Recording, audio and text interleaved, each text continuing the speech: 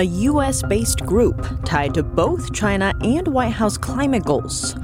A Chinese bio firm buying 400 acres of land in Florida, but its leadership holds links to the Chinese military. A surprise encounter between a U.S. ship and several Chinese and Russian naval vessels. That's off Alaska's coast.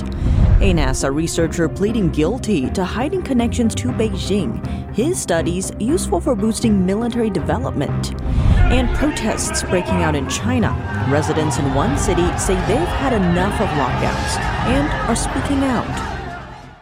Welcome to China in Focus. I'm Tiffany Meyer. As the Biden administration pursues its climate change agenda, reports are surfacing that a major and influential group involved with the effort has ties to China.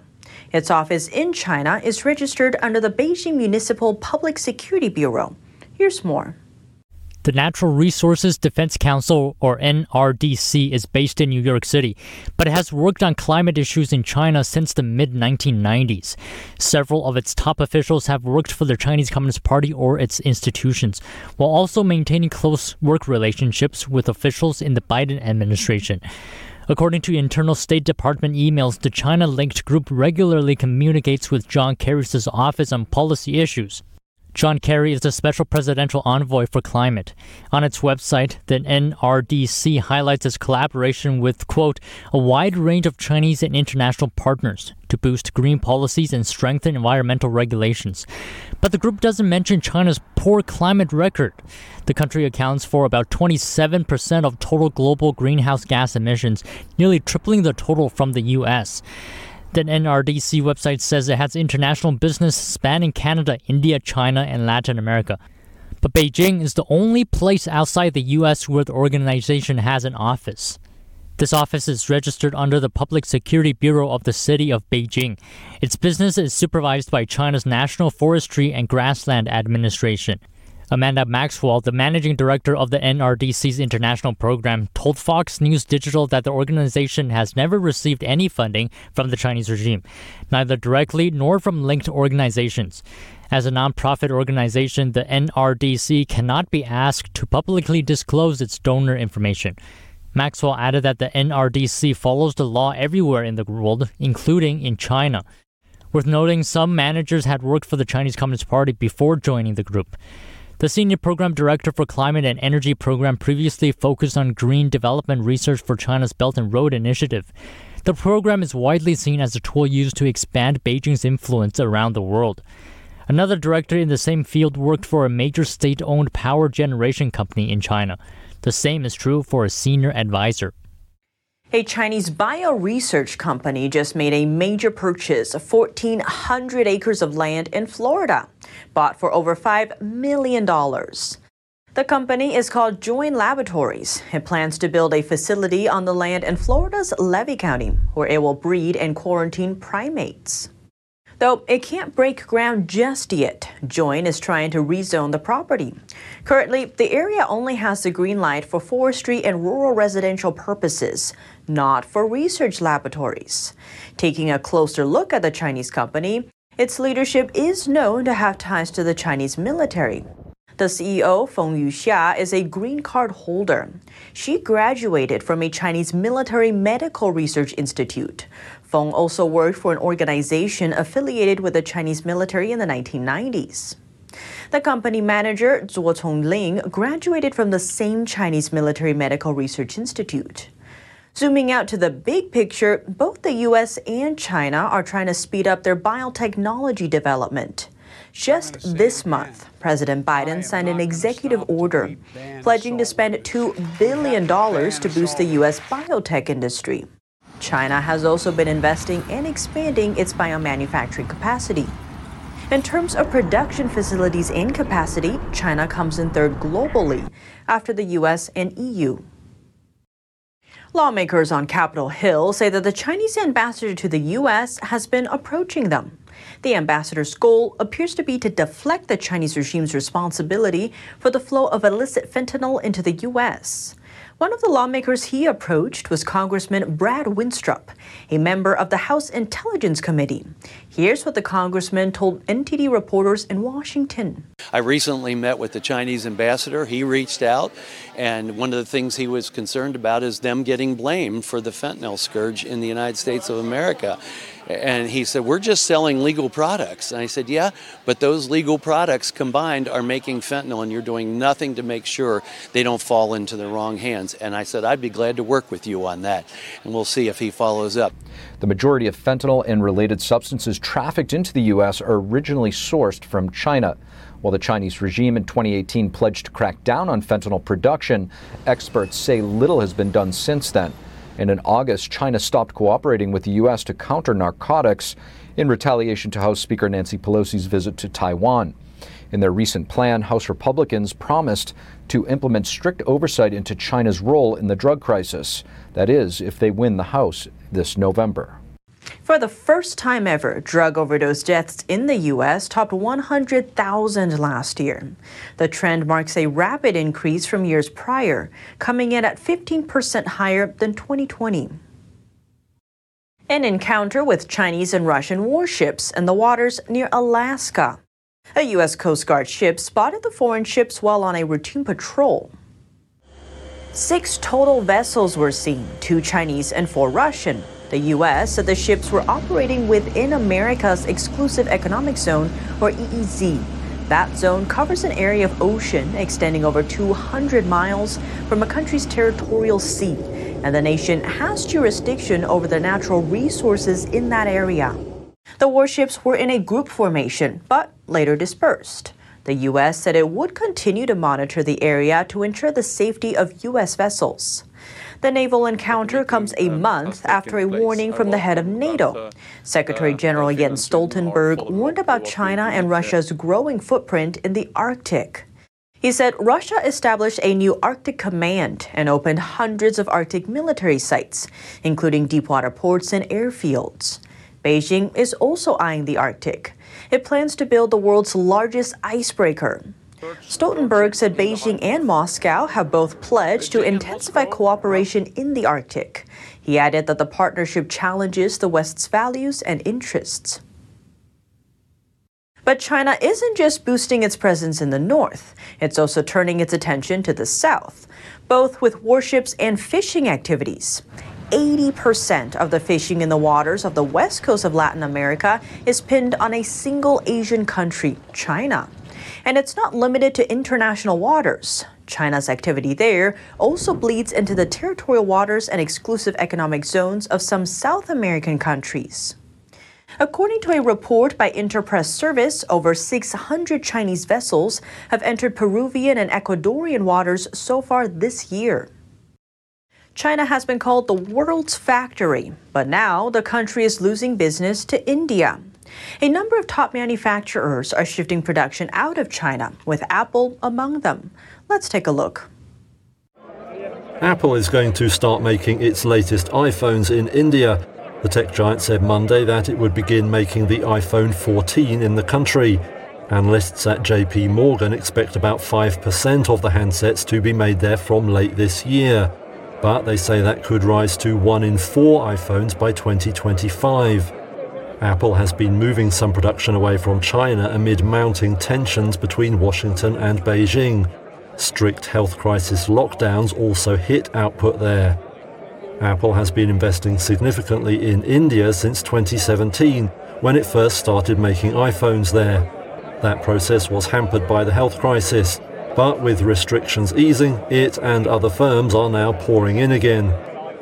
For now, analysts expect Apple to rely heavily on Taiwanese firms like Hon Hai and Pegatron for parts, but they expect the firm to qualify Indian suppliers over time. Apple launched its flagship iPhone 14 earlier this month. The new model is a relatively modest upgrade of earlier versions. Still, Apple isn't completely leaving China. In 2021, China touted the production of close to 96% of global iPhone shipments. That number is expected to drop slightly. But it's significant that the new flagship iPhone 14 will be made in India. In the past, India was only given older iPhones to manufacture. A NASA researcher pleaded guilty to lying about his connections to China.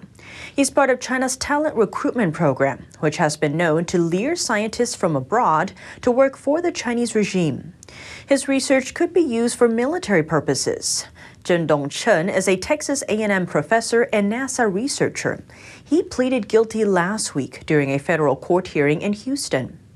The FBI says Chen deceived NASA officials about his association with Chinese-owned companies and universities while he accepted U.S. government funding. Texas A&M University released a statement Friday saying Chen was accused of hiding his connections to a so-called talent program of the Chinese government that sought to take research from American institutions and use it to advance military and other programs in China. His research focused on subjects including liquid crystals, which can be used in equipment for military purposes. Several articles on the university website show Chen is involved in this research. Chen was first arrested in 2020. He agreed to pay over $80,000 in restitution to NASA and a fine of $20,000. And in another similar case, a former Chicago graduate student was convicted Monday of illegally spying for Beijing. Based on evidence presented during a 2-week trial, Ji Chao-chun worked at the direction of high-level intelligence officers from China's Ministry of State Security. Ji was tasked with providing information on scientists and engineers with knowledge of U.S. aerospace and satellite technologies. Ji's case was part of a larger national security investigation. That probe led to the unprecedented extradition of a senior intelligence officer. He was convicted last November of trying to steal trade secrets from a U.S. military contractor. Ji has been in custody for 4 years since his arrest. He could face a sentence of up to 15 years in prison. Residents of Chinese manufacturing hub Shenzhen say they've had enough of repeated COVID-19 lockdowns. More and more are standing up to protest. Authorities suspended a subway route on Monday after new virus cases emerged in the city. Harsh restrictions soon followed. Shenzhen's Pandemic Control Office has labeled some areas of the city as medium or high risk of infection. All residents living in high-risk areas are confined to their homes. The night that was announced, groups of residents took to the streets to protest. One resident shouted through a loudspeaker, "The Communist Party talks nonsense and does not keep its promises."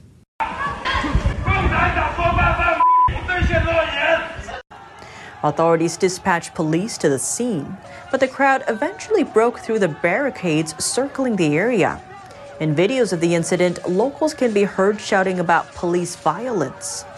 In the end, authorities sent a special weapons and tactics police unit to disperse the crowd.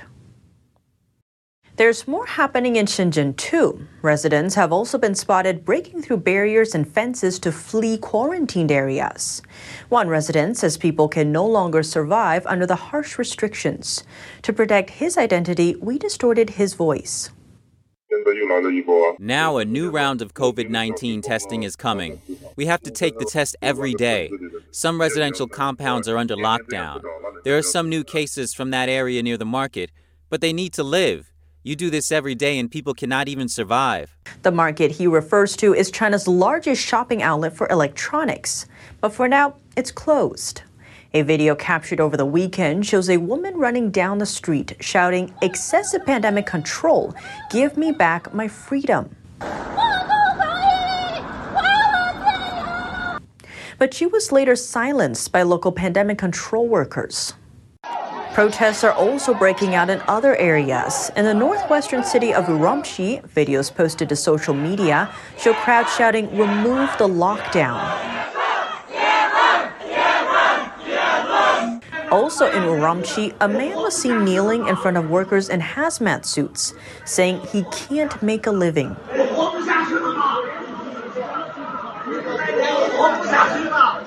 In another incident, a woman filmed a standoff between residents and health workers.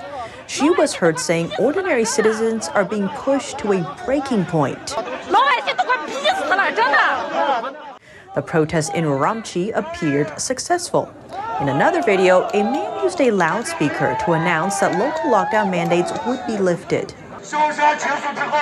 Starting tomorrow morning, we'll be allowed to leave our homes in an orderly fashion. That's after disinfecting this district. NTD cannot independently verify the content in these videos. Information about social unrest inside China is difficult to confirm due to the regime's strict censorship. Coming up, a look at what some experts are calling Marxist thinking in American schools. American thought leaders host Jan Jekielek sits down with Connor Boyack to discuss how to empower American kids against Marxist thinking.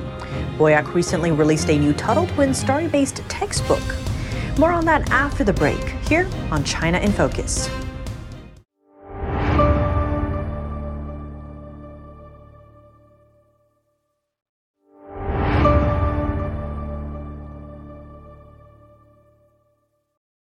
Welcome back to China in Focus. I'm Tiffany Meyer. Some experts say Marxist thinking is infiltrating American schools. Connor Boyack is the author of the Tuttle Twins children's books, which have sold over 4 million copies. He recently released America's History, a new Tuttle Twins story-based textbook.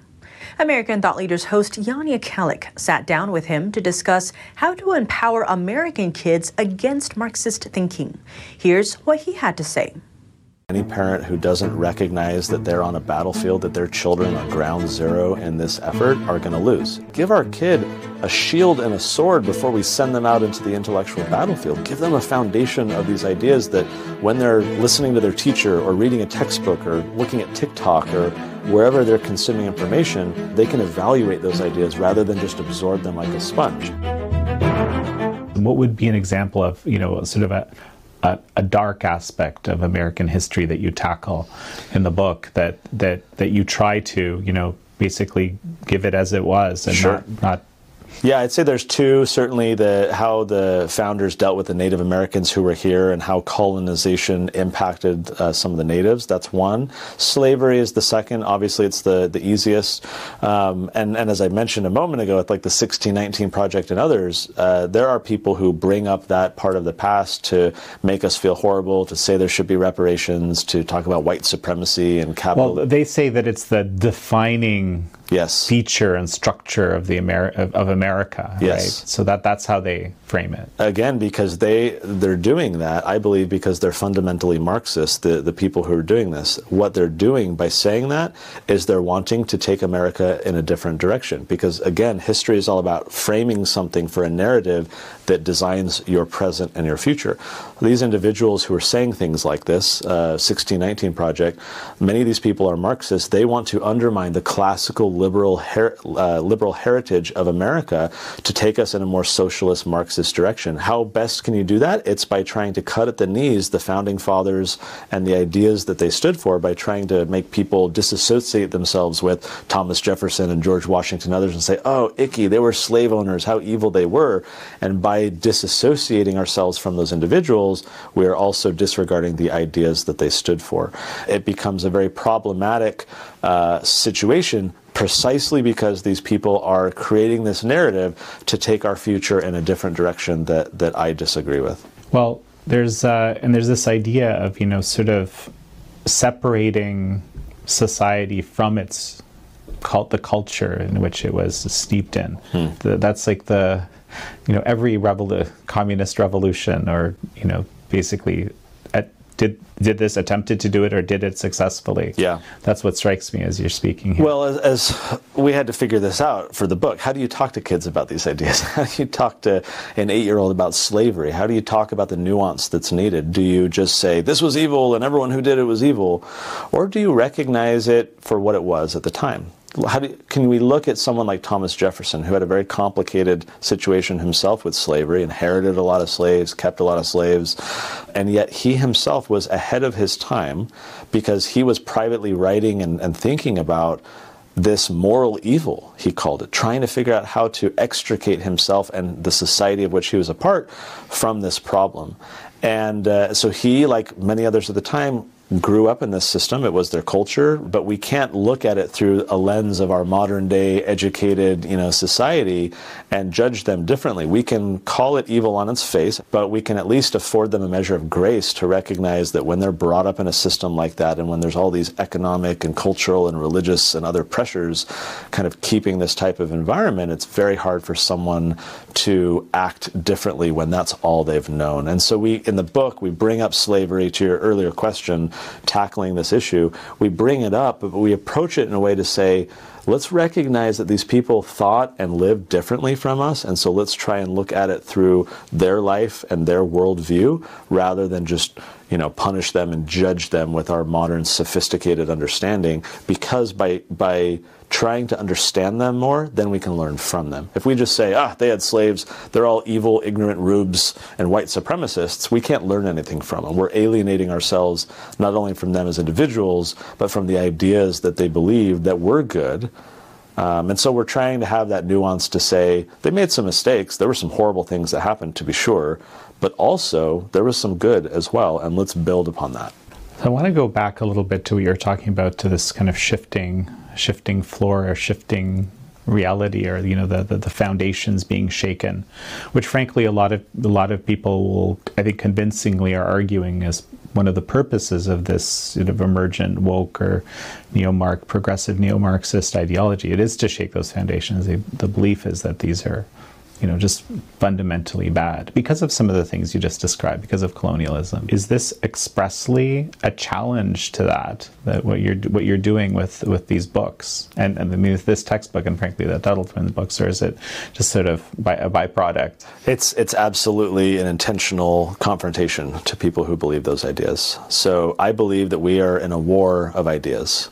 And I believe that any parent who doesn't recognize that they're on a battlefield, that their children are ground zero in this effort, are going to lose. If we don't know that we're in a battle, how can we ever win it? If we don't recognize that there are people out there who are kind of progressive socialist neo-Marxists infiltrating the classroom, pushing their agenda, the media, academia, Hollywood and all the rest. Like, if we don't recognize that this is an intentional effort on the part of people we vehemently disagree with, how are we going to win? We're going to forever be playing defense, trying to mitigate our losses as best we can, but never gaining ground. So for me, as a so-called freedom fighter, this is an intentional play to say, I know other people are out there going after our children, whether it's through schools or Hollywood and media or children's books, and trying to get parents talking to their kids about totally different ideas. There is an effort out there to change the mindset of the rising generation. This is not a new thing. Collectivists for decades and centuries have recognized that they have to capture the minds and the loyalties of the young. Every authoritarian dictator in world history has tried to infiltrate the classroom. So there's a quote from an evangelical pastor: can we as Christians really be surprised when we send our children to Caesar's schools and they return home as Romans? And to me, there's a political corollary to that question, right? Can we as freedom lovers really be surprised when we surrender our children to the state to educate them, and then they come home as statists or, social justice warriors or whatever? We can't be surprised, I don't think. And so that speaks to the need for parents to be intentional, eyes wide open about what our kids are learning, and let's have some robust family discussions rather than just accepting whatever we're told is true. To watch the full episode, please visit Epoch TV and check out American Thought Leaders with Yanni Kellick, or click the link down below if you're watching online.